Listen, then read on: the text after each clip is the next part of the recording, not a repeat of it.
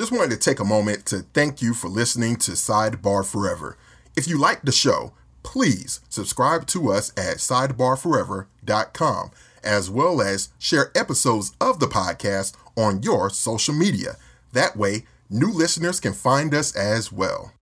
All right, everybody. Adrian is on assignment in parts unknown, and until he returns, I will be handling announcer duties. So here we go.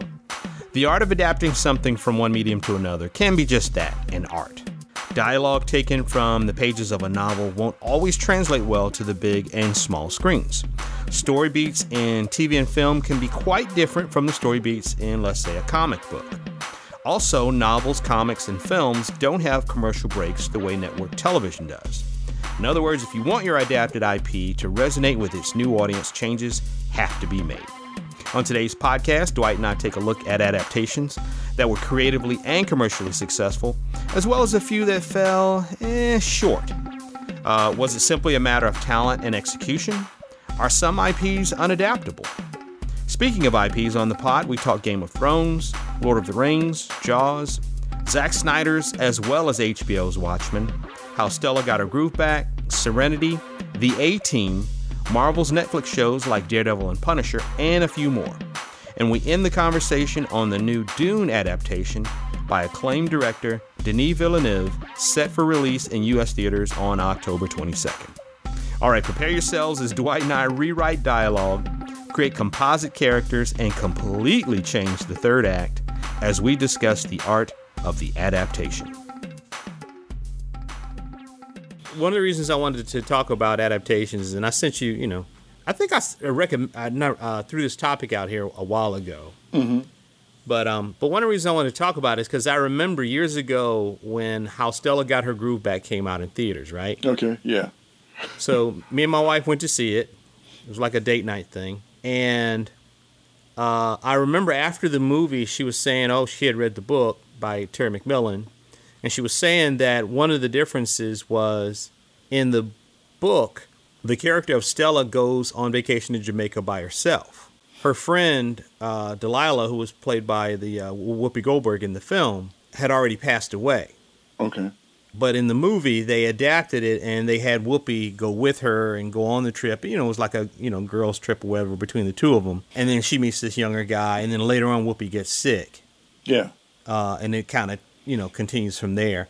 And just thinking back on that particular conversation, it just got me thinking about, adaptations and, how well they work, sometimes how, when they don't work well, what are the differences? Because, we talked about on the show, you and I and Adrian, about the original X-Men movies. Yeah.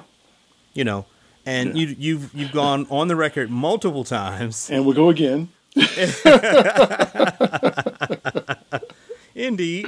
But, you've gone on the record multiple times, just talking about how, the changes that they made from the comics, just really left you as a hardcore super fan from, going way back, just kind of left you really wanting, like, what is this? Right. And we talked even in those past conversations about how adapting something from one medium to the next, you have to make changes in order for it to work for the medium. In other words, what's on the written page doesn't necessarily work in TV and film, and the story beats are different, the pacing can be different, all of that kind of stuff. Mm-hmm. But anyway, so I think it's a subject like you and I were talking about off mic, that's kind of rife for kind of going through, because so many things, Hollywood is absolutely, their dick is hard for, an established IP, and hey, it already has a built-in audience. Doesn't matter how small it is, comic books, right, novels, whatever it is,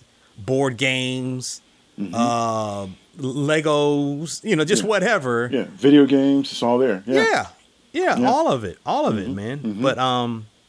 But as adaptations go, so what Dwight and I did is we put together, just like a short list of things that we thought were adapted well, and some things that, weren't adapted so well, and just kind of wanted to kind of discuss, what it is that makes something work. And in some cases, I guess the question could be asked, well, let me start with here. Do you think some things are unadaptable?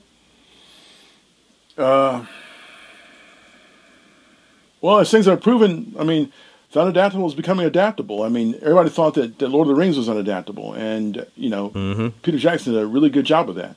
I mean, there were some liberties taken, much to some people's chagrin, but for the most part, he remained true to the source material, and that's what it takes. It takes someone that's read the books first off, It takes somebody that's gathered all the materials together and decided, okay, can all this be galvanized into one movie, or will it be a situation where we're going to turn it into a television show, and then go from there? Because when you're trying to dissect the written medium, like you always say, Swain, the theater of the mind contributes to what you see inside your brain for that what you're reading, So, I think, I mean, in the right hands, anything can be adapted in the right hands. Yeah. Nowadays. I would agree, man, and I think it just requires a certain amount of talent and ambition, and the right kind of collaborators to kind of execute it. I do think that in some cases, though, when people fail really mightily, like they just catch a straight L.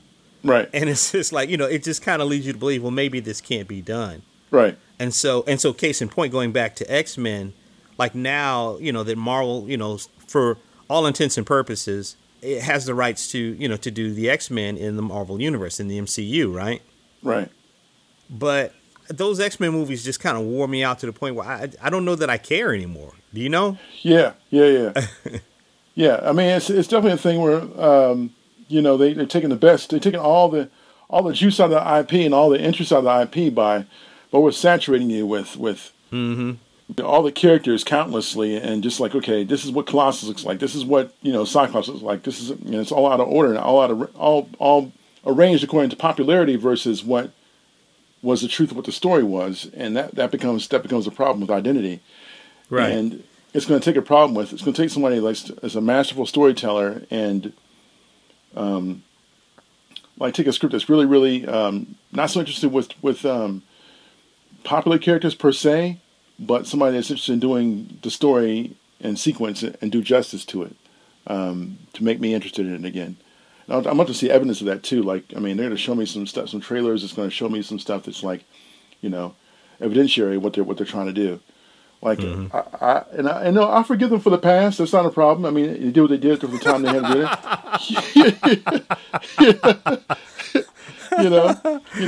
It's like an abusive spouse, yo. It's like, all right, yeah, they didn't mean it.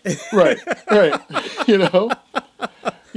They did the best they could with what they had for the time, and quite frankly, Marvel was going bankrupt, at the time. So and we didn't know about.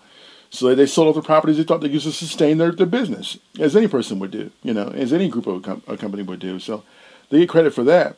But beyond that, and they continue saga and rewrites and abuse of continuity and reality and characterizations. It's a done deal. Now let me ask you this. Now you're not looking from the X-Men movies, if they do reboot them in the MCU. You're not looking for like yellow and blue costumes, are you? No. Okay. Even though some homage to that, some little throwback to that would be kind of cool. I liked about Luke Cage. Netflix's Luke. Yeah.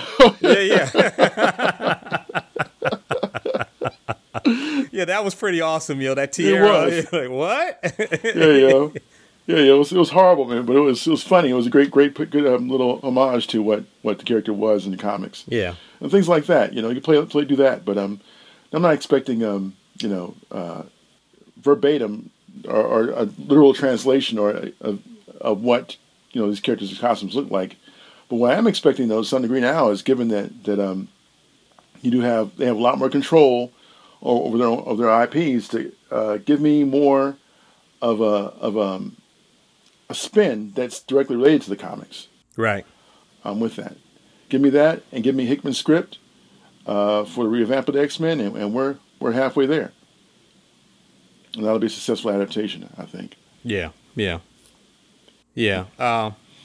I think maybe they will, but again, I would have to see something really monumental in the trailers, or hear people, who I really trust, who are excited about it. Right. Because, they have just really squandered all that with me at this point. Oh, yeah.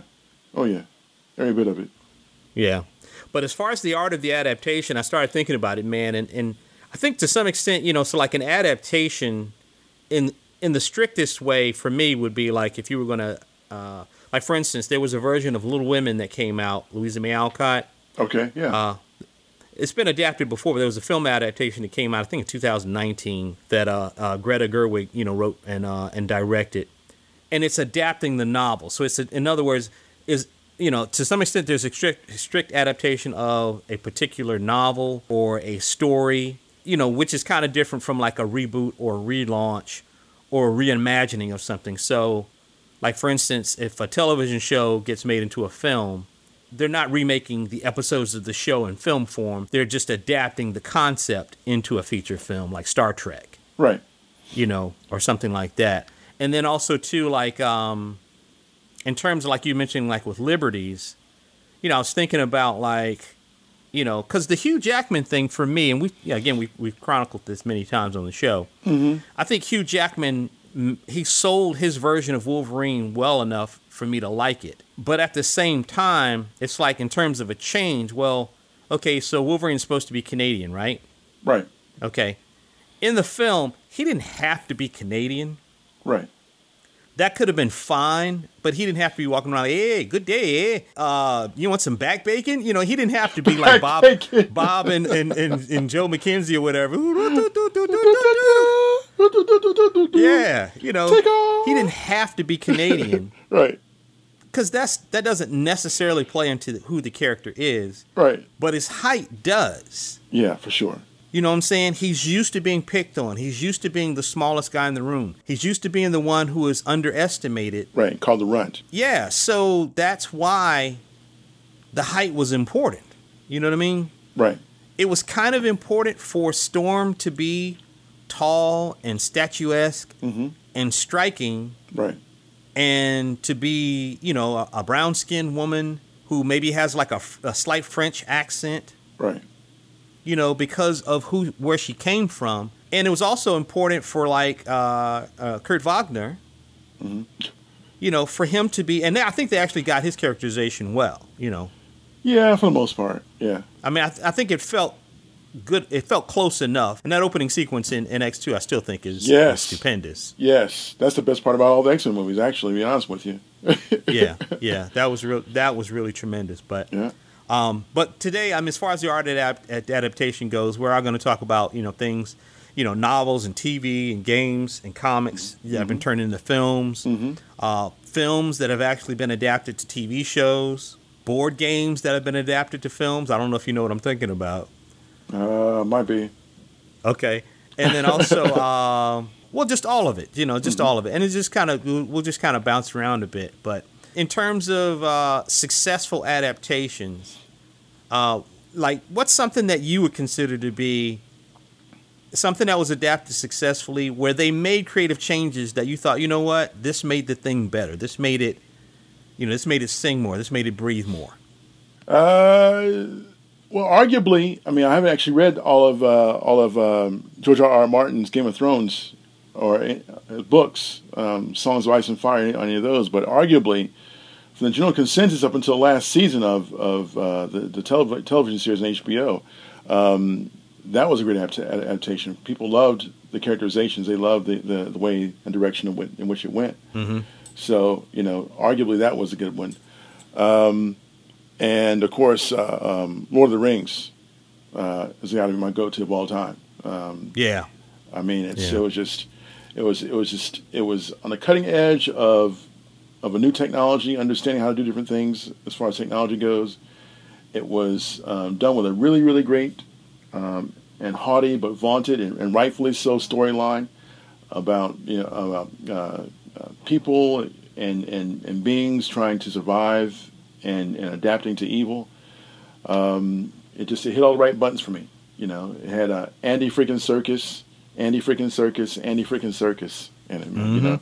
Mm-hmm. It had Carl Urban. Orlando Bloom. Sean Astin. It had all the great character actors that were in there, dude. And their youthful vigor and not overly exposed. Uh-huh. Ian McKellen. And at his best, Joe. You shall not pass. is my shit still to this day. You know, just great costuming, great work all around. So that would be, and the book. When you read the books now, you see that's how you know it works. Like when your images are mirrored by the written word by what you've seen on the screen, that's how you know you're doing a good job. Yeah. Like I can't picture Aragorn as being anybody else other than Viggo Mortensen now. I picture Gandalf. As a matter of fact, I look at some of the old animation, the animated version of Ralph Bakshi's, which he did a great job. Ralph did it for the time and day, man. I mean, Ralph did a great job for the animated version of Lord of the Rings. But the technology was limited, and especially it was just mostly rotoscope animated, stills here and there with a little bit of extra animation. And you could just tell a difference, man. And Gandalf is just like profoundly better in the movies. Than what they portrayed it back then. So, yeah. Yeah, and similarly, just in terms of casting, like a great cast. After Batman the Animated Series came out, when I read the comics now, I read it in Kevin Conroy's voice. Yeah, how could you not? Yeah, that's the voice that I hear over and over again in my head. Yeah. When I read the comics, but I agree with you, man. Even though I wasn't a huge, I read The Hobbit in high school, and kind of too like what you're saying there. And I guess let me ask you another question, a follow-up question. Like Tolkien as a writer, dense world building, dense culture building within the world, the densest in terms of language. Yes. And all of that. So the liberties that they took, the creative liberties and the changes that they made, you were good with it. I mean, you. Yeah, there were some characters which they combined together that didn't really matter all that much to me on the periphery anyway. And there's some characters they omitted, which would have been weird and strange. Like the one that always gets everybody that they always refer to is Tom Bombadil. Okay, Tom Bombadil was J.R. Tolkien's stand-in. It was him. That was who he was. He was the observer. He was like the Utah, the watcher. He was like Uatu. Uatu. I get that shit credit for nothing. Uatu. If I saw the words, if I saw how it was written, I'll be able to pronounce it. But he was him, and he was omnipotent. He was jovial and somewhat out of place, and just like sing-songy. Like it was it was like people's reaction to seeing Tom Sheeran in one of the later seasons of Game of Thrones. It's like what's this guy doing in here? He's a fucking singer. He's not that you can't be an actor. You mean Ed Sheeran? Ed Sheeran. Yeah, they were like, what's he doing in here? Is he going to sing a song for us now too? It was jarring for some people. And for me, it didn't matter that much to me because I barely know his name. So I was like, he's just a character actor to me, So I'm glad he didn't put him there because he would have been a disruptive force. You have to understand. He would break the fourth wall and be like, what's going on with this character? So, but small things like that, the time expanse for how long it took Frodo to get to the mountain inside the books versus what it took for him to get inside the movies. I mean, come on, you have a 2-hour movie at best to make this thing work, and they push it to the limit with some people's tolerance of sitting in the theater for that long. For me, I could sit and watch a Snyder cut version of them all day. It wouldn't bother me. But for some people, it's like, okay, now it's time to go, partner. We got 2 hours to do this. Let's go. Mm-hmm. So those are the kind of things which a lot of people were harping on that weren't true to the actual novel. But and there are other small things too. But I mean, to me, what the effort they put into it for the authenticity of the writing and the language which J.R. Tolkien wrote specifically for the Elvish he wrote for this, the various forms of Elvish, they just nailed it, man. They just nailed it. Mm. When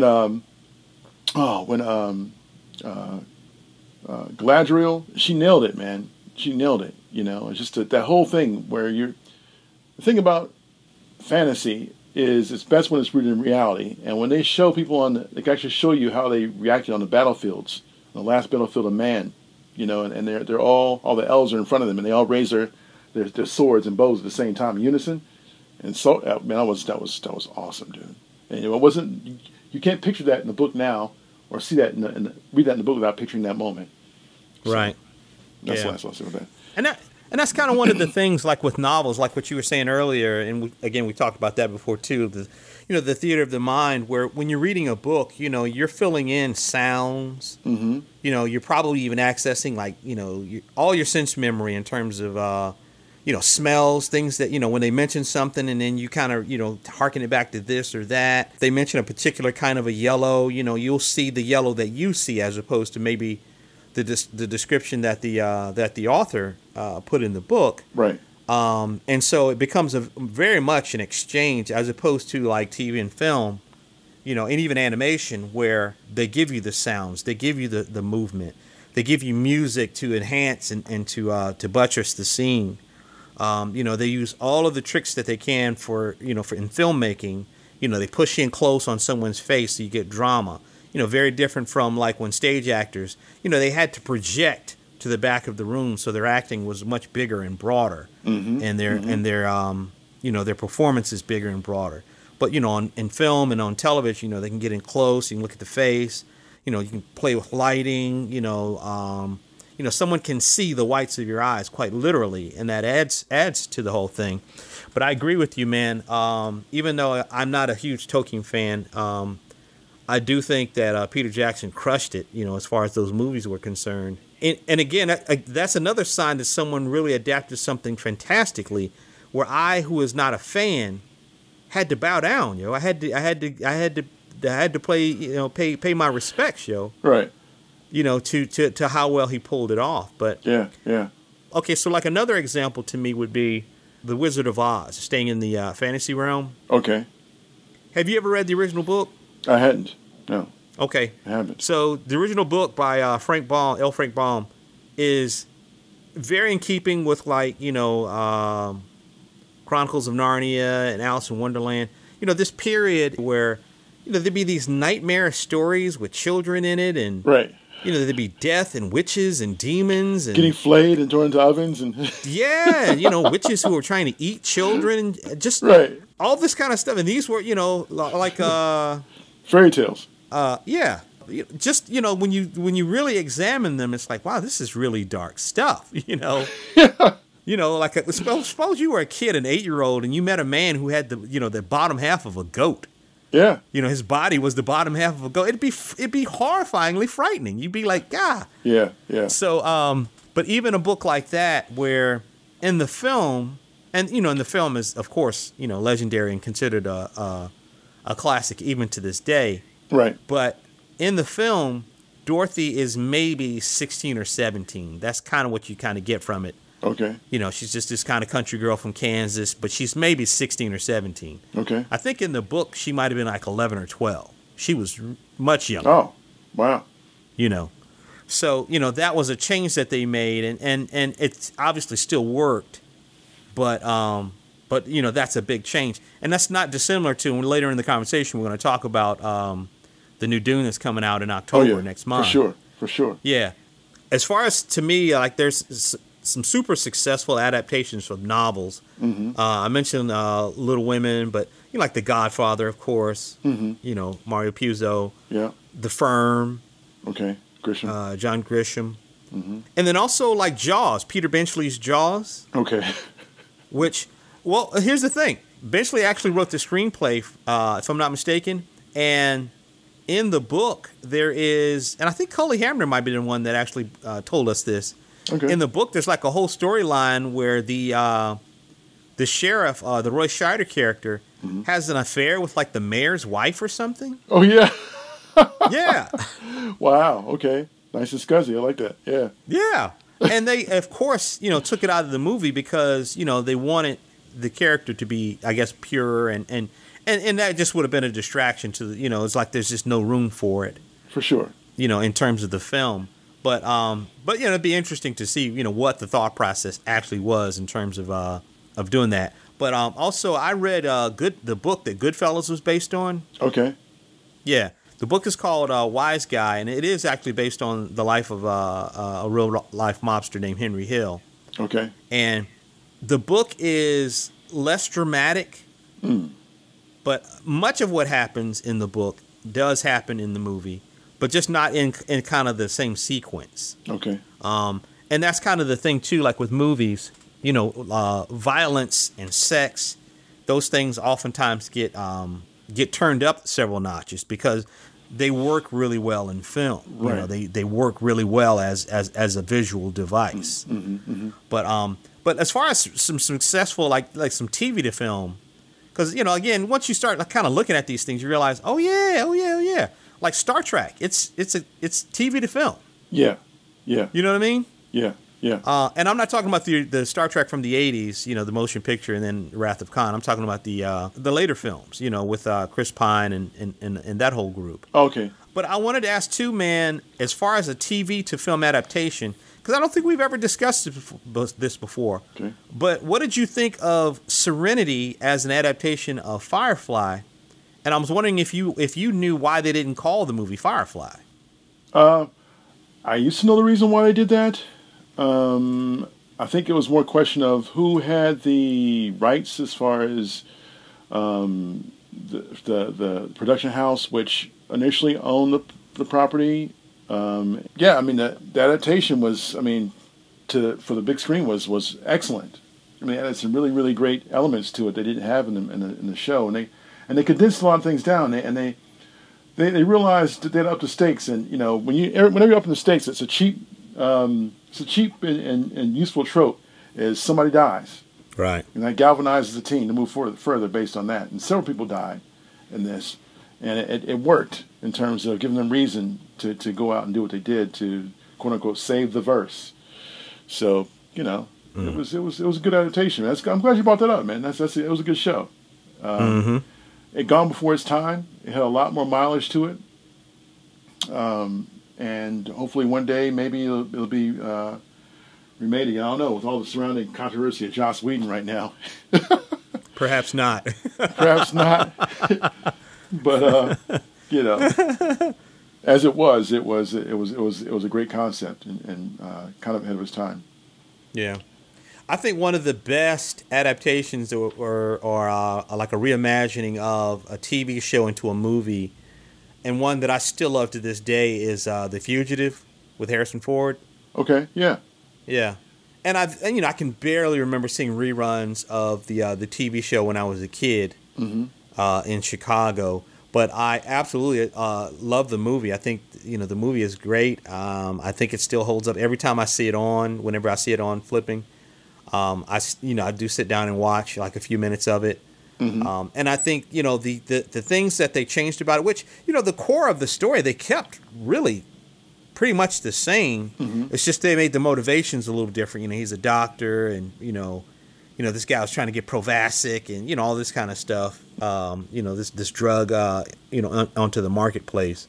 Right. But another one that I thought was really successful was The Untouchables. Oh yeah, for sure. Yeah. And since you see what you're doing, you're taking. And it's interesting that you say that. You're taking like old television successful dramas that they got a new rebirth of new technology imbued into them and put onto the big screen. That's why they work, because you take basically the limitations of what they had back then, and then you add more vibrancy with the new stuff, new tech and stuff, and it makes it work better. Because that was like Kevin Costner at his beginning. Well, he was in his beginning. He was at the height of his celebrity at the time. Right. No Way Out and all that stuff had come out. It was before Dances with Wolves, but he was definitely a star. Yeah, for sure. But the thing I think I liked about it was the fact that they didn't make Elliot Ness like this hard, monotone G-man. Right. Yeah. See, we're gonna get Al Capone. Right. He was sensitive. A family man. Yeah, he was a family man. He was smart. He was fallible. He made mistakes, and he didn't have all the answers. And I like the fact that he had to go to the people of Chicago, like the Andy Garcia character and the Sean Connery character, right? In order to become, the Elliot Ness, of repute. That's the Chicago way. That's the Chicago way. It is the Chicago way. That's my favorite line. And then the one where he was chasing the guy and he shoots the gun in the air and says, all right, fuck this running shit. Right. But did you ever see the A-Team movie? It was bad, yo. It was bad. It was super bad, sir. Super bad. It was bad. This does not work. This does not work. Yeah. And I mean, and arguably they had a much meaner, a much more aggressive guy playing, if at all possible, playing B.A. Baracus, and he played him like Rampage. Yeah. Yeah, Rampage. Like Rampage, well, he's kind of guys like he rip your damn arms out and give them back to you. I just sock is give them back to you. That's kind of guy Rampage is, and I just didn't. It didn't work for me, dude. That, and it was arguably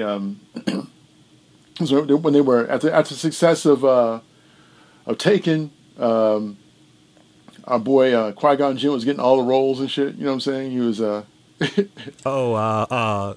Neeson. Liam Neeson. Qui-Gon. He's getting all the roles and whatnot, dude. And it was just like, okay, Liam Neeson everything. You know, I just can't. It's not necessary for him to be. I mean, on when I saw the cast, I was like, okay, that kind of works as a Bradley Cooper, and it's like but see, this was Bradley Cooper before all that.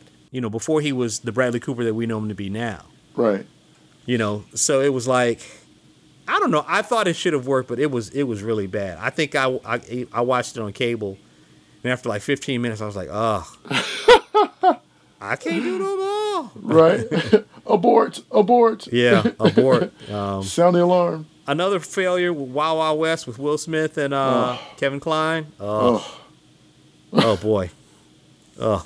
Yeah, this was not good, sir. No.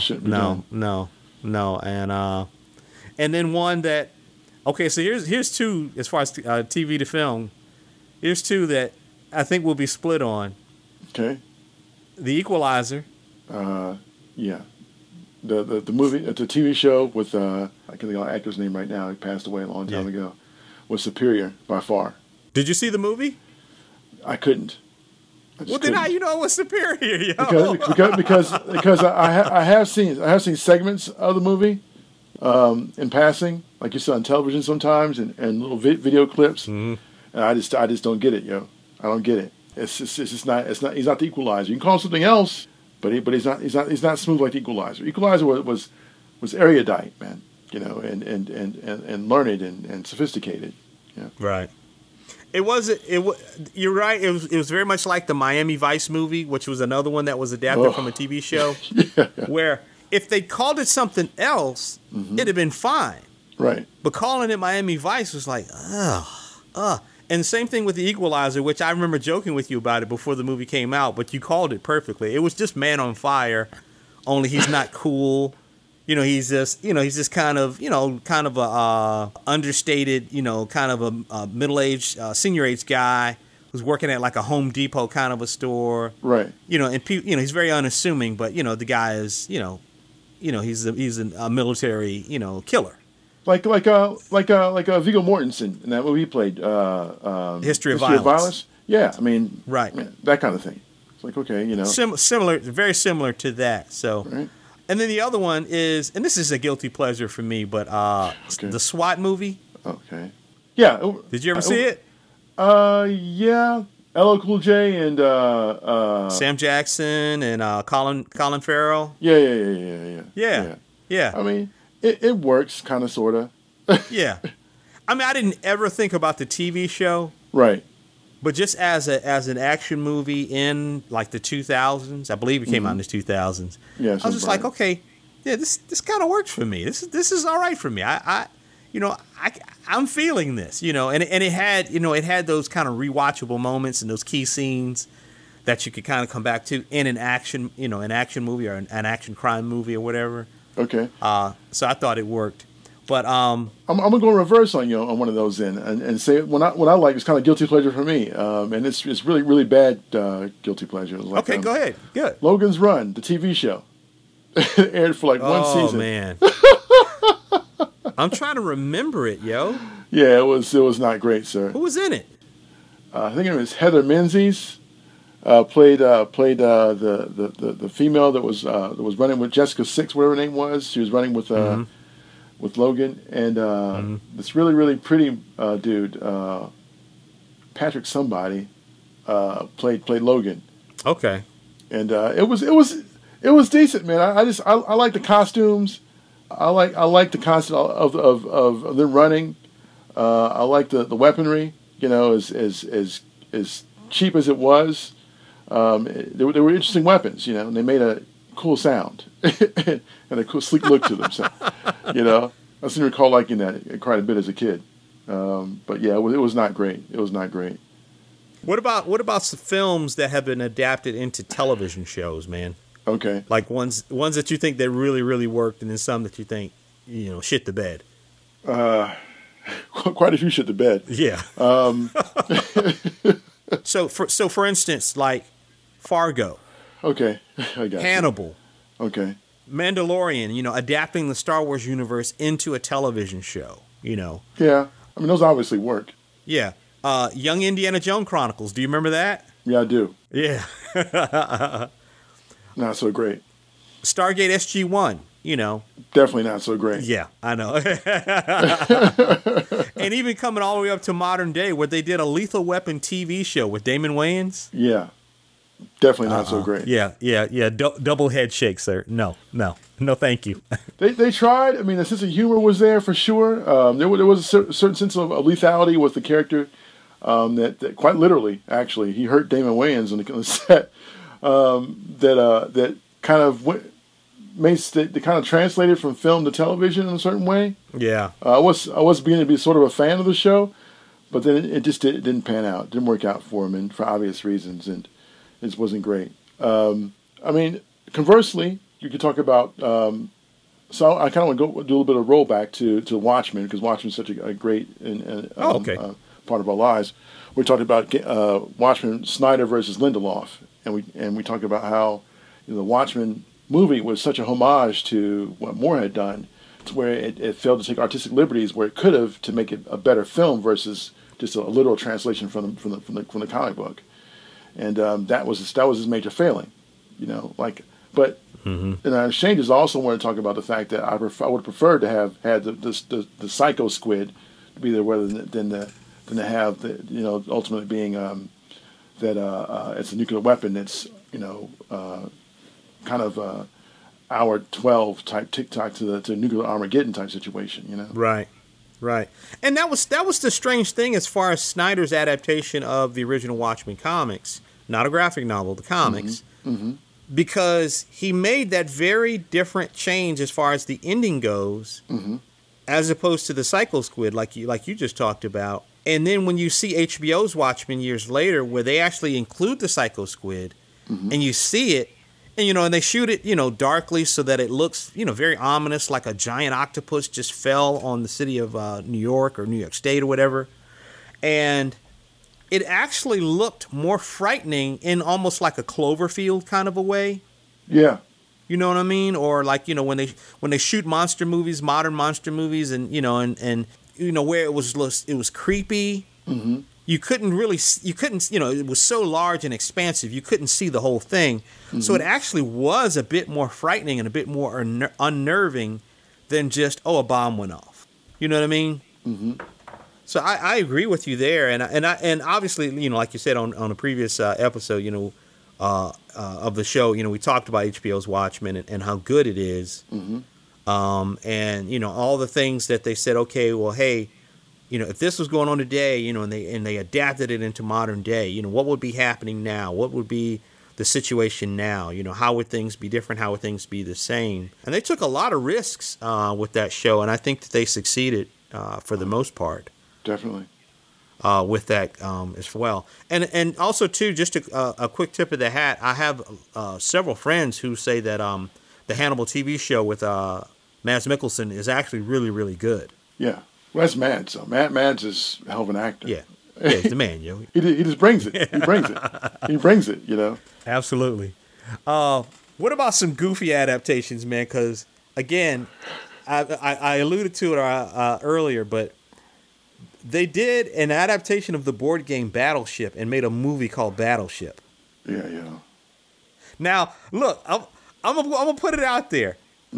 I don't hate the movie. The movie is, you know, it's entertaining enough as like a big budget popcorn Right. Kind of a Michael Bay, Bruckheimer kind of a production. Although they didn't work Danny on the Bonaventure. yeah. It's far. If you watch it and you don't think about what it's supposed to be, it's like, okay, it's like a battleship movie with alien. Okay, all right, fine. Right. But which again had Liam Neeson in it. The peak of his powers in it, dude. Again, Liam Neeson doing his thing.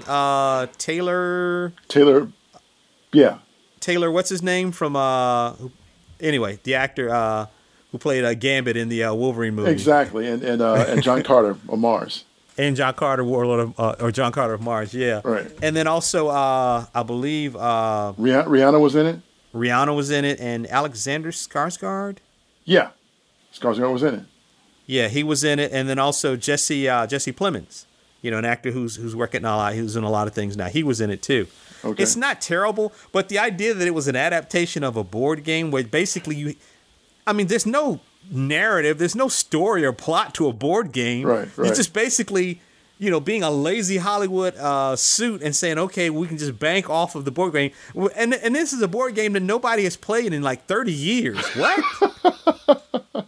You know what I mean? So it's like... It's true. But another one where it's... and this... we talked about The Equalizer a minute ago. That was actually TV adapted to film, and then they went back and adapted it back to TV with Queen Latifah. Okay, yeah. Yeah, and it wasn't great. It was not great. I had yeah, we won't go there. We won't. But I was thinking about like toys to animation to film, and I started thinking about like Transformers. Oh yeah. Killed it. Which started out as toys, right? Oh, definitely. It started out Okay. as toys and basically American-made knockoffs of Japanese toys. Right. And it they put a storyline behind it that was successful and turned into a comic book, and then turn into a comic book, turn into a television show, an animated series, and eventually made its way to live action. Mm-hmm. And it's been successful. I mean, as you and Adrian were talking about before, if you want to talk about a franchise, they definitely franchise Transformers. It has many different leads now. I mean, you have Marky Mark. You'll always be Marky Mark to me. Feel it. Good vibrations, yo. Yeah. And you bring the good vibrations and other marketable ingenues and into the mix for the movies, and it works. It works, because it's really about the characters. It's really about Optimus Prime, and those characters. So it's. I can't lie, yo. There was a couple of dope moments in the first Transformers that I really dug. Yeah. And Tyrese wasn't super annoying. Right. Left cheek. Yeah. And the really handsome actor, I forget his name. He was okay. They didn't give him a lot to do. Shia LaBeouf carries it as probably the best actor in the movie. I think Anthony Anderson was in it back when he had all the weight on him. Yeah. And Megan Fox. Megan Fox. Yeah, Megan Fox is in it. Right.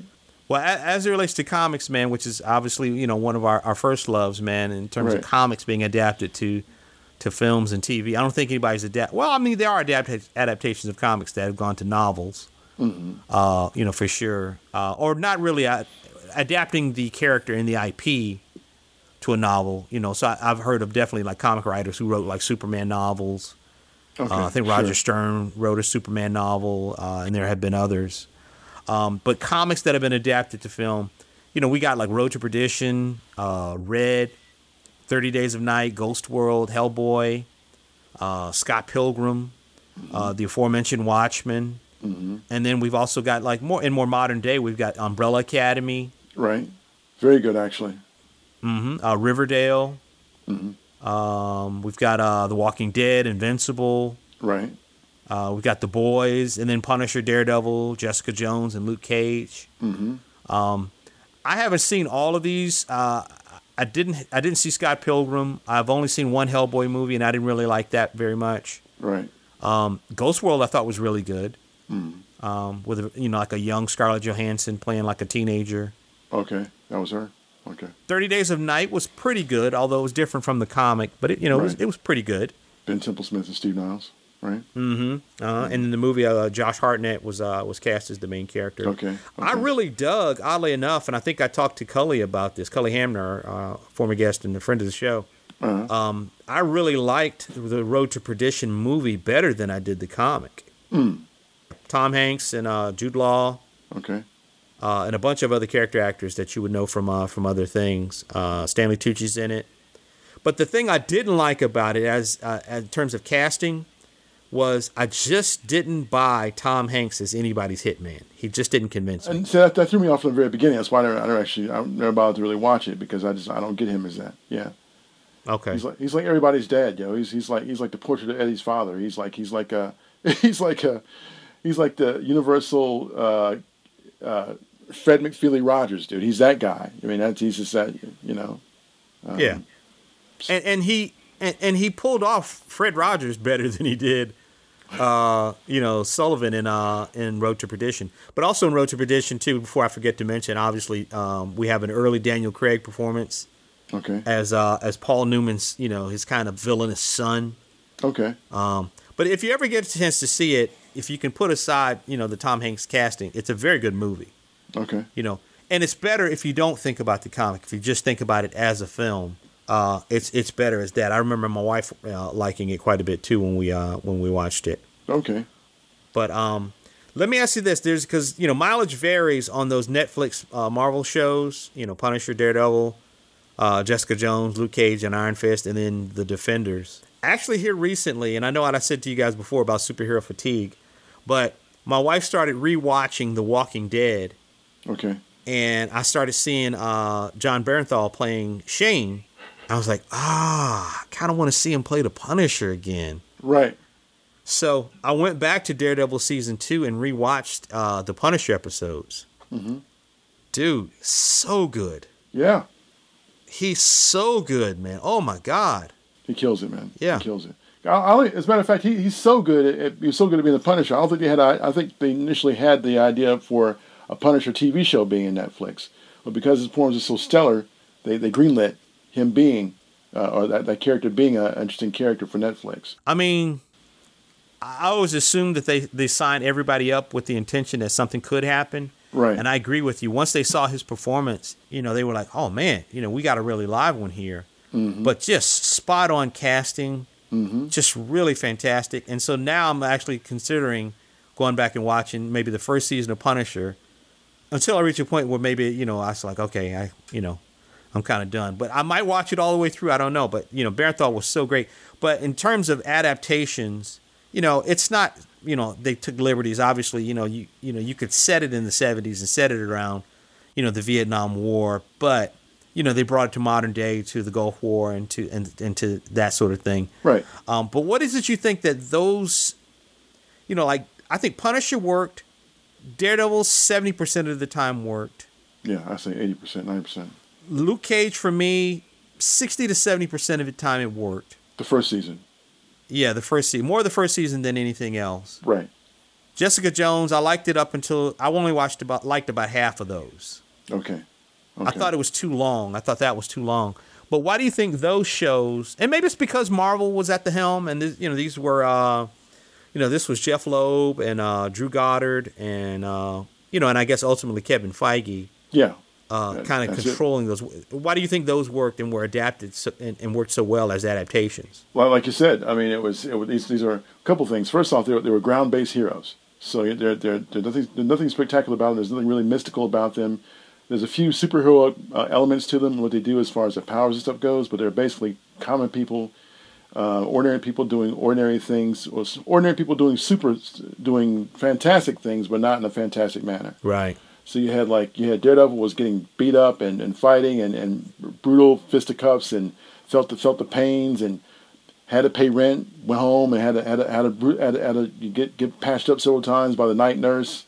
Had to a lot of things happened that made him seem human. And that's really the success of most of the Netflix series. Is that everybody was, while they made heroic choices and arguably superheroic choices, they still remained human. They had human flaws and human problems to deal with, to contend with. Yeah. And that was when they ventured out of that, that's when they got into trouble. Like when when you turned Danny Rand into this first off, it was miscast and ill prepared character that could have been so much more. He's a master of martial arts, right? Supposedly, and didn't show in his styling and his choreography was just god awful.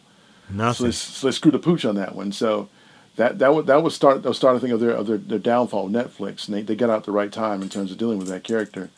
But I think I enjoyed some of the characterizations of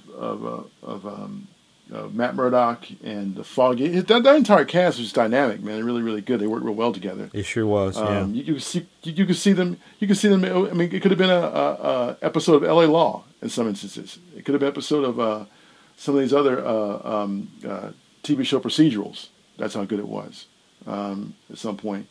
But then, and very seldom went off the rails to the point. Now they're actually talking about bringing Vincent D'Onofrio back as Kingpin in the Marvel movies. Yeah, like and possibly in Spider-Man, the next Spider-Man movie coming out. So that would be cool. And I've heard that Kristen Ritter, who played Jessica Jones, has been throwing it out there that she would love to play the character again. In some form or fashion. Marvel connected. Perhaps even in the MCU. She was good. She wouldn't have been my first choice, but I think she was good. Right. And she made it work. And I was actually hoping, man, like you were talking about Iron Fist, and, that actor who played Iron Fist, I think it was a Scottish guy. Yeah. Or he may have been Irish, but... from Game of Thrones. I heard from our friend who works in the in Hollywood circles. Mm-hmm. He said that the word on the street in L.A. was that he didn't, the actor, he didn't take the training seriously. Okay. You know what I mean? Yeah. And so you have the actor who played Colleen Wing, Christina Henwick. Yeah. She was more badass than he was. I was ready for the Daughters of the Dragon with her and Misty Knight. She was killing it, sir. Yeah, they both were. Yeah. So so I don't know. I think you're right. I didn't even think about that, but you're right. All the ones that all of the shows or all the characters that they chose to adapt in the Marvel Netflix shows were real world kind of grounded heroes. Mm-hmm. They could do extraordinary things, but not things like they don't have to fly per se. Right. They don't have to shoot laser beams out of their eyes or lift buildings and cities off. They don't have to do any of that kind of stuff. They're going to lift the bumper of a car. Sure. They're going to punch somebody through a wall and bullets are going to bounce off. Well, we can suspend disbelief enough to do that. Right, we can justify that. We can see that happening based on what their origin is, but not thinking that's too far from realistic. Yeah. Winding it down, man. As I mentioned earlier in the beginning conversation, Dune comes out next month on October 22nd in U.S. theaters. Yes. Directed by Denis Villeneuve and starring Timothée Chalamet, who we talked about earlier, Rebecca Ferguson, Oscar Isaac, Josh Brolin, Stellan Skarsgård, Dave Bautista, Zendaya, Shang Chen, Charlotte Rampling, Jason Momoa, and Javier Bardem. And I know you're looking forward to it. You said you actually read the original. Yes, Frank Herbert's Dune. Yeah, books. Yeah. So let's talk about the. Was it 84 or 86 when the... I think it was 86, man, yeah. I think it was 86, but let's talk a little bit about that one and where you think, as someone who is acquainted with the source material, where you think that one went wrong, and then let's talk about Villeneuve's, his version coming up. So, in short, it was a... I'll say this for the time. I'll say this about Lynch's version. For the time, it was of its time, and he was trying to scale down and put into a 2-hour film bubble something that was massive in its intent and equal to what Tolkien had done. Yeah, in a lot of ways. That's what I've heard from everybody. So it's serious world building. Yeah, so you simply cannot do that in a 2-hour movie, without a great deal of skill and that wasn't his strength. Visually, I will say, while it's ragtag and raggedy and just god awful in terms of set design, a lot of ways, there's a certain kind of charm to it, as you would say. And now, is that nostalgia talking, or is that you think that's an accurate assessment of the movie? It's definitely nostalgia because the ship designs were garbage. The Sardaukar soldier designs were garbage. Didn't Mobius and H.R. Giger work on the original Jodorowsky? Yeah, the Jodorowsky, Jodorowsky version, which never saw the light of day for obvious reasons. I mean, you talk about a guy that's out there. I mean, Alejandro Jodorowsky, he's out there, dude. I mean, he's very much a Chilean Artur, man. He's the guy he's brilliant, but no. Mm-hmm.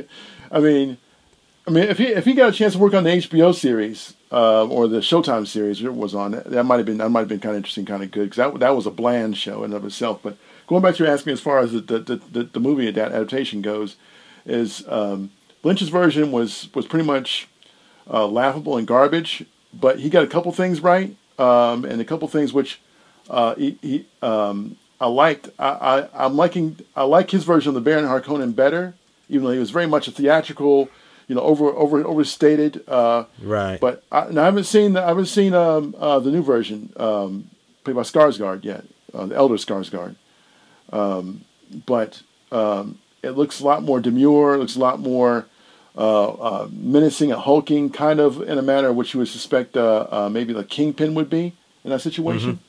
Mm-hmm. Mm-hmm. But to me, that's not menacing. That's just. I mean, and quite frankly, the actor that played and the way the character design was for Baron Harkonnen, Vladimir Harkonnen, was just nasty, and you just looked at him. He's like the scars and stuff, and the lines that aren't said in the book at all. They're obviously made for the movie. Like, Baron, your sores are like the epitome of goodness, and that never stated in the book. Never said that in the book. Things like just a little spittle in your eye, this little spittle, things like that, which are great for some kind of perverted greatness for the movie, never happened in the book, sir. Right. One of the biggest omissions, one of the biggest sins, which was never discussed, and I guess you can call it spoilers here if people haven't read the books. The Atreides and the Harkonnens are related through Jessica. Jessica is a Harkonnen. Lady Jessica, the concubine that gives birth to Paul Atreides, is a Harkonnen. Baron Harkonnen is her uncle. So that was never discussed at all. They were just enemies. They were just diametrically opposed enemies put there by the Emperor Shaddam Padishah blah blah blah blah the fourth. Mm-hmm. Uh-oh, catching tongues, the Holy Spirit. Yeah. And it's just like dude, that was a sin. Oh, that's a gross omission, because that add more gravitas to the storyline. But there's some things which are really good that I liked that were, for the sake of time, that worked for me. But this reboot, this new film is definitely going to be and it's only part one, because he didn't even realize he couldn't do it all justice in one film. So there's going to be a part two too. But I mean, visually it's better. Story wise, it seems to be better. They really set Jason Momoa's character up. If they play this the way it should be done, Jason Momoa's character is going to. This is a serious franchise builder for him. He'll be if he makes this happen and they play this film series out to the end, he'll be set for life, because his character is a major character throughout the series. Okay. More so than Paul Atreides. I don't want to spoil for anybody, so I'm not going to go into what happens to Paul, but anyway, it's a really good movie, a really good story, and I'm glad they're giving a chance to breathe a new sense of fresh air and realization to it. Yeah. Do you think, man, that you're more of a television person than a movie person? Right. Do you think that material that is as dense as this is, would be better served as a show as opposed to even a 2.5-hour movie or 3-hour movie. Here's the thing.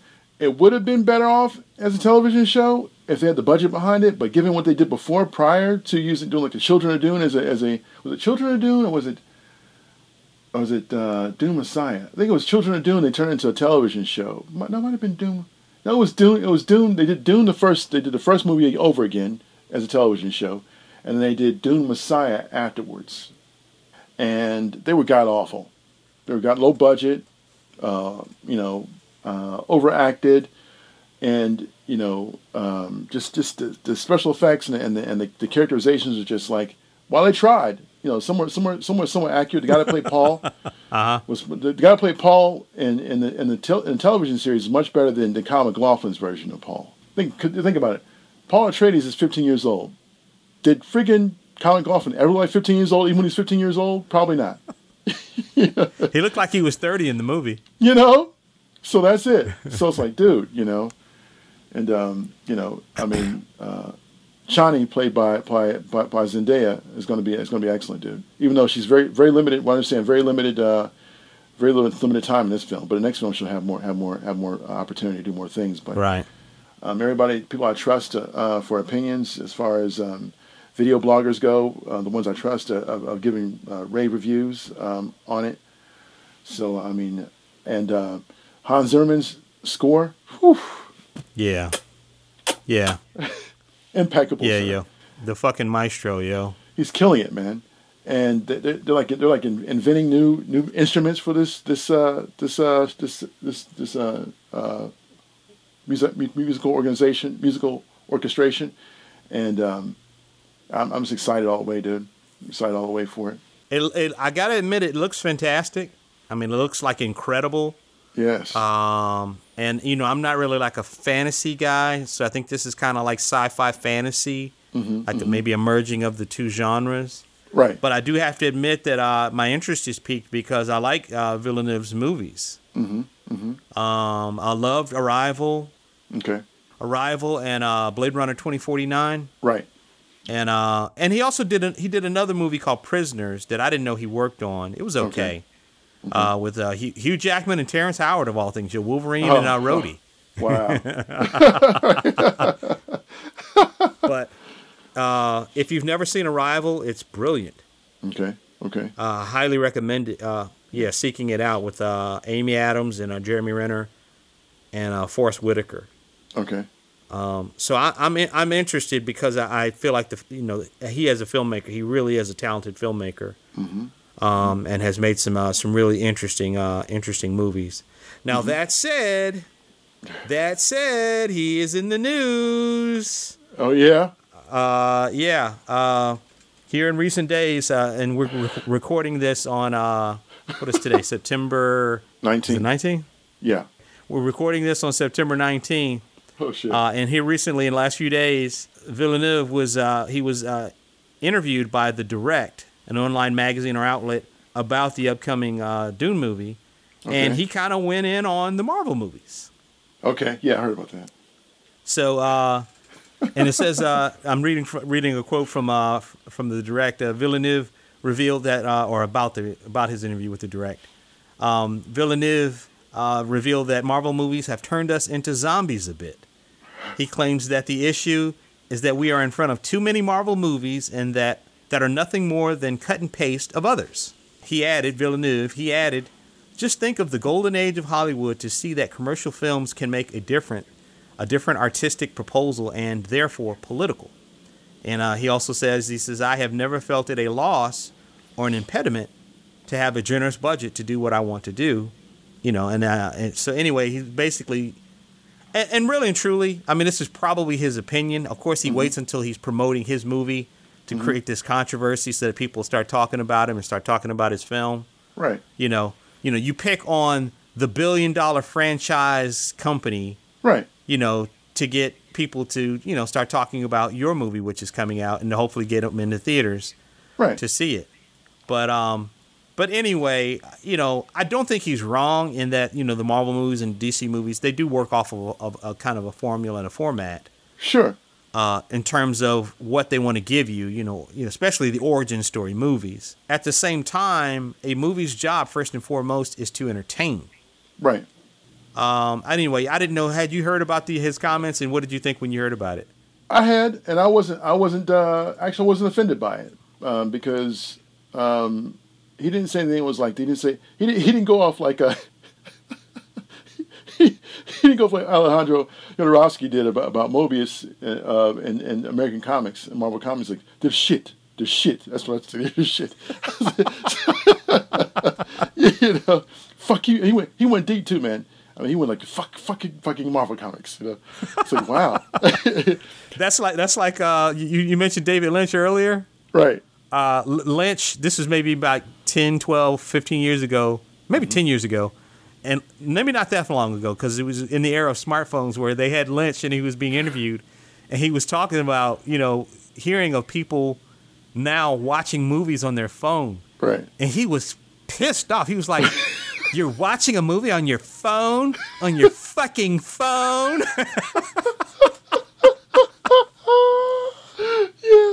Yeah, same principle.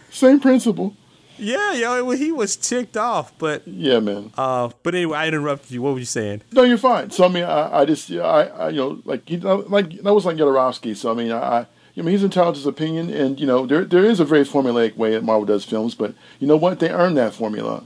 It was a thing where they started off with something that might not have worked in the first place. They're trying the first Iron Man film, and from there it grew into a thing which they can use and was sustainable. So why not use it? It's become their earmark for how they do things, and it works. So. Let's just hope that Dune, because Dune deserves a grand rebirth. I mean, it's a great story. Mm-hmm. It arguably is one of the first of its kind in terms of science fiction. I guess a neo-political science fiction religious storyline that works and goes through ages. It works. And to the point that even George Lucas has taken from it liberally.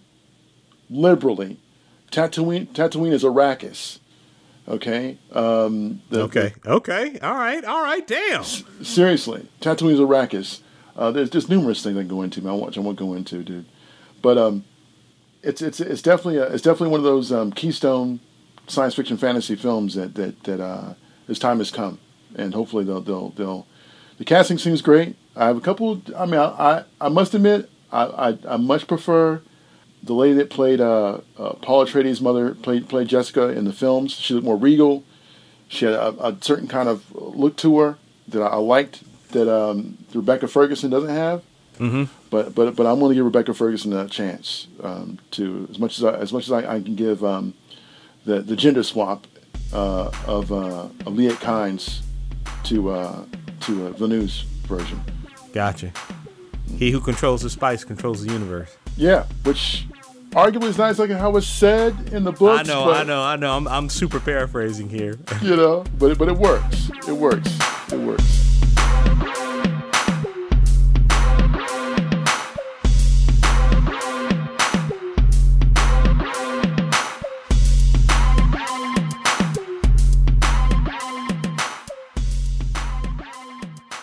That concludes this episode of Sidebar Forever, hosted by Dwight Clark, Swain Hunt, and Adrian Johnson.